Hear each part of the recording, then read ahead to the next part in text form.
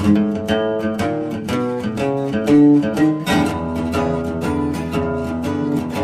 to Sermon Underwear, a podcast where we look at the stories, situations, and conversations that lead up to the sermons preached here at First Lutheran. This is Pastor Brian. And this is Pastor Perry, and today we're working on Mark chapter 12, verses 28 through 44.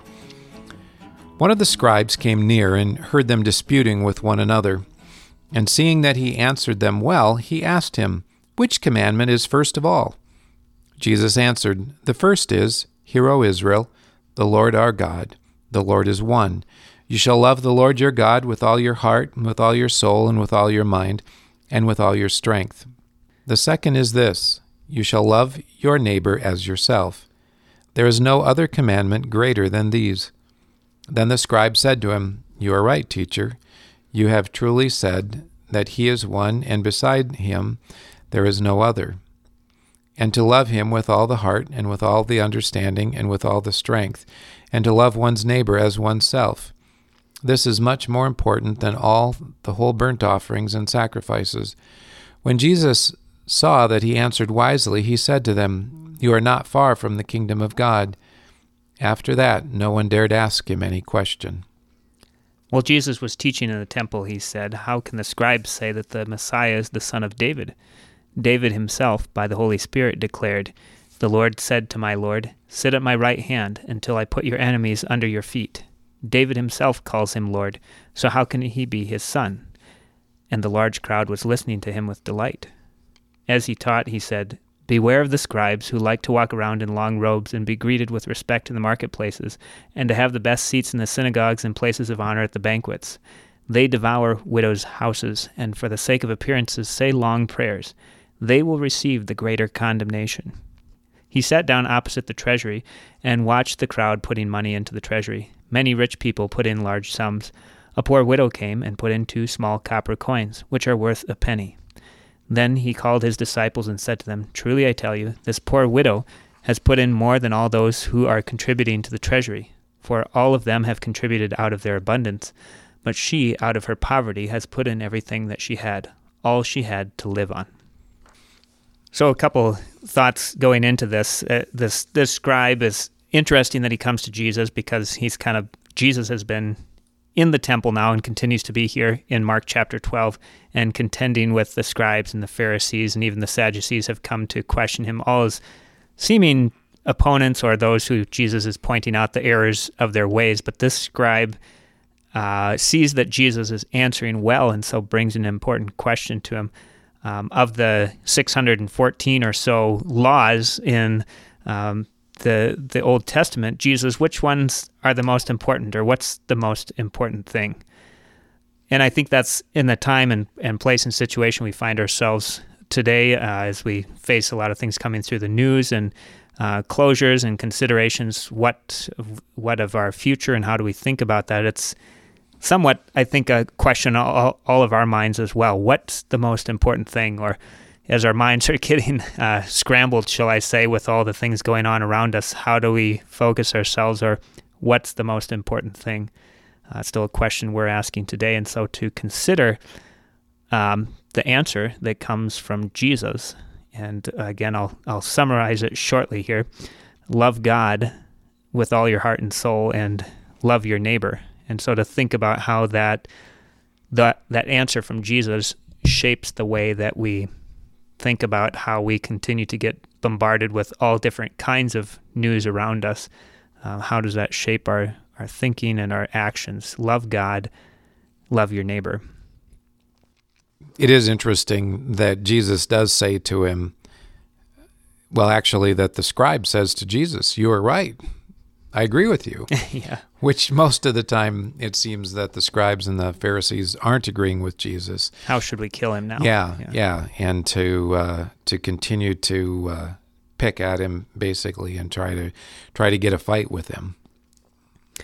The ending of that passage too. So after the scribe says to him, "You are right," when Jesus saw that he, the scribe, answered wisely, he says to him, "You are not far from the kingdom of God." And so some of the question there becomes how much further, or what's to close the gap, or how to change that distance there too. And while there's a foundational thing of what Jesus says, love God, love your neighbor, the not far piece is now where Christ's love comes into the picture. Christ's love comes to you, is poured out on you. You've heard the commandment, love God, love your neighbor. And that's our calling in life. We're called to try and do that in all our considerations and actions, to love God and love our neighbor. And then to also, at the end of the day, to realize in one way or another we've fallen short in our love of God, or we haven't gone as far, done as much perhaps as we possibly could for our neighbor. But to know that that kingdom comes to you. This goes clear back to the beginning of Mark's gospel. The kingdom of God has come near, that Jesus comes to you, that Jesus lavishly, or I don't know another word for it, pours out his unending, unconditional love to you, on you, wants to give this to you. And that's the sort of thing that sets us free to be able to do our best, or go about our best in these other things. We love God. Go to 1 John here. Maybe you remember exactly how it goes better than I do, but we love because he first loved us. That's what encourages us to carry out these commandments, to love God and love the neighbor. Yeah, that idea of, why he's not far from the kingdom of God. And I don't think there ever is a place where Jesus says, yes, you're in the kingdom of God. You made it. Right. It's always, the kingdom of God is near. You are not far. It is close. And so, that question is what is that extra little bit that trips you over the edge? And like you said, that is maybe belief in Christ. Well, it's going to be him coming to you. In some sense, it fits in it's sort of a little cue in the story of Mark's gospel too. You're not far. Well, we're almost to the end of Mark's gospel. We're almost to the crucifixion scene here, and about this being Christ coming to you. It's almost here. We're almost to the point where Christ will have entirely poured himself out for you, come to you. The kingdom will be here in his death and resurrection that follows. And that also, again, shapes the way that we think about things when we consider here's the one who comes to us and overcomes death. That's a freeing way to face. Luther always would talk about it in this way, that Christ has overcome sin, death, and the devil, that he's overcome all these things for you, and to then free you to look at your life. I don't have to be overly focused or concerned about sin, death, and the things that devil or evil, if you want to look at it that way, brings into this world. That's not going to shape how I live, but instead this one who has conquered these things shapes me and remakes me. That really ties in well with the song that goes with the sermon song this weekend, which I forget what the title of it is, but something about seasons of the life and how God works through seasons of life to shape and change and bring new life from the places that look dead. This really plays out nicely in the story that comes after it too, with the scribes and then the widow's offering and the comparison that Jesus is making there. The widow gives not out of her abundance but out of her poverty, gives everything she had to live on. And being able to do something like that is founded on a faith that there's going to be a hope for tomorrow, that what I need for tomorrow will be taken care of. It's out of a fear that I may not have everything that I need for tomorrow, so I better hold back some for today. Or this, in some sense, comes up as you look at the shopping situation and go to the local store shelves and find in some places that one particular item or another is completely bought out, and that's out of this fear that the thing I need may not be there for tomorrow, so I'm going to buy it all up, all the while not realizing that it's only the wealthy that can stockpile. Those who are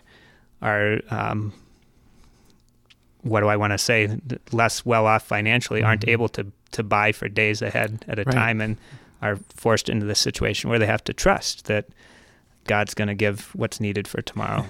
Right. We have to trust that the Hy-Vee truck is going to show up and fill the shelves again. Yeah.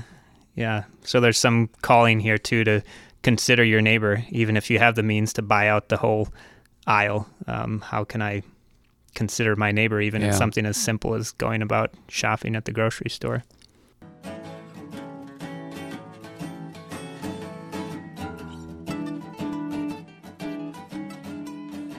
Looking at this, so how do we love our neighbor today?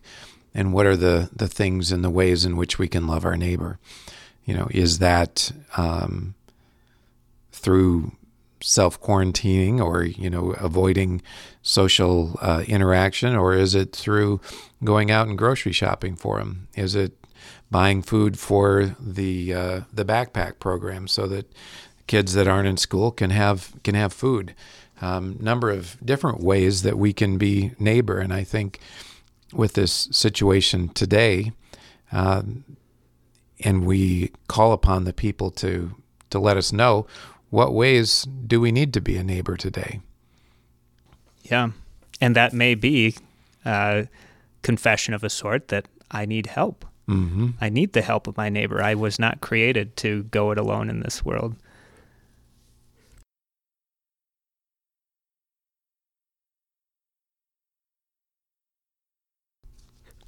That kind of ties back to our question from last week, I think, too. How does knowing your future is in Christ's hands or tied to Jesus Christ, how does that shape your ability to consider your neighbor in all things?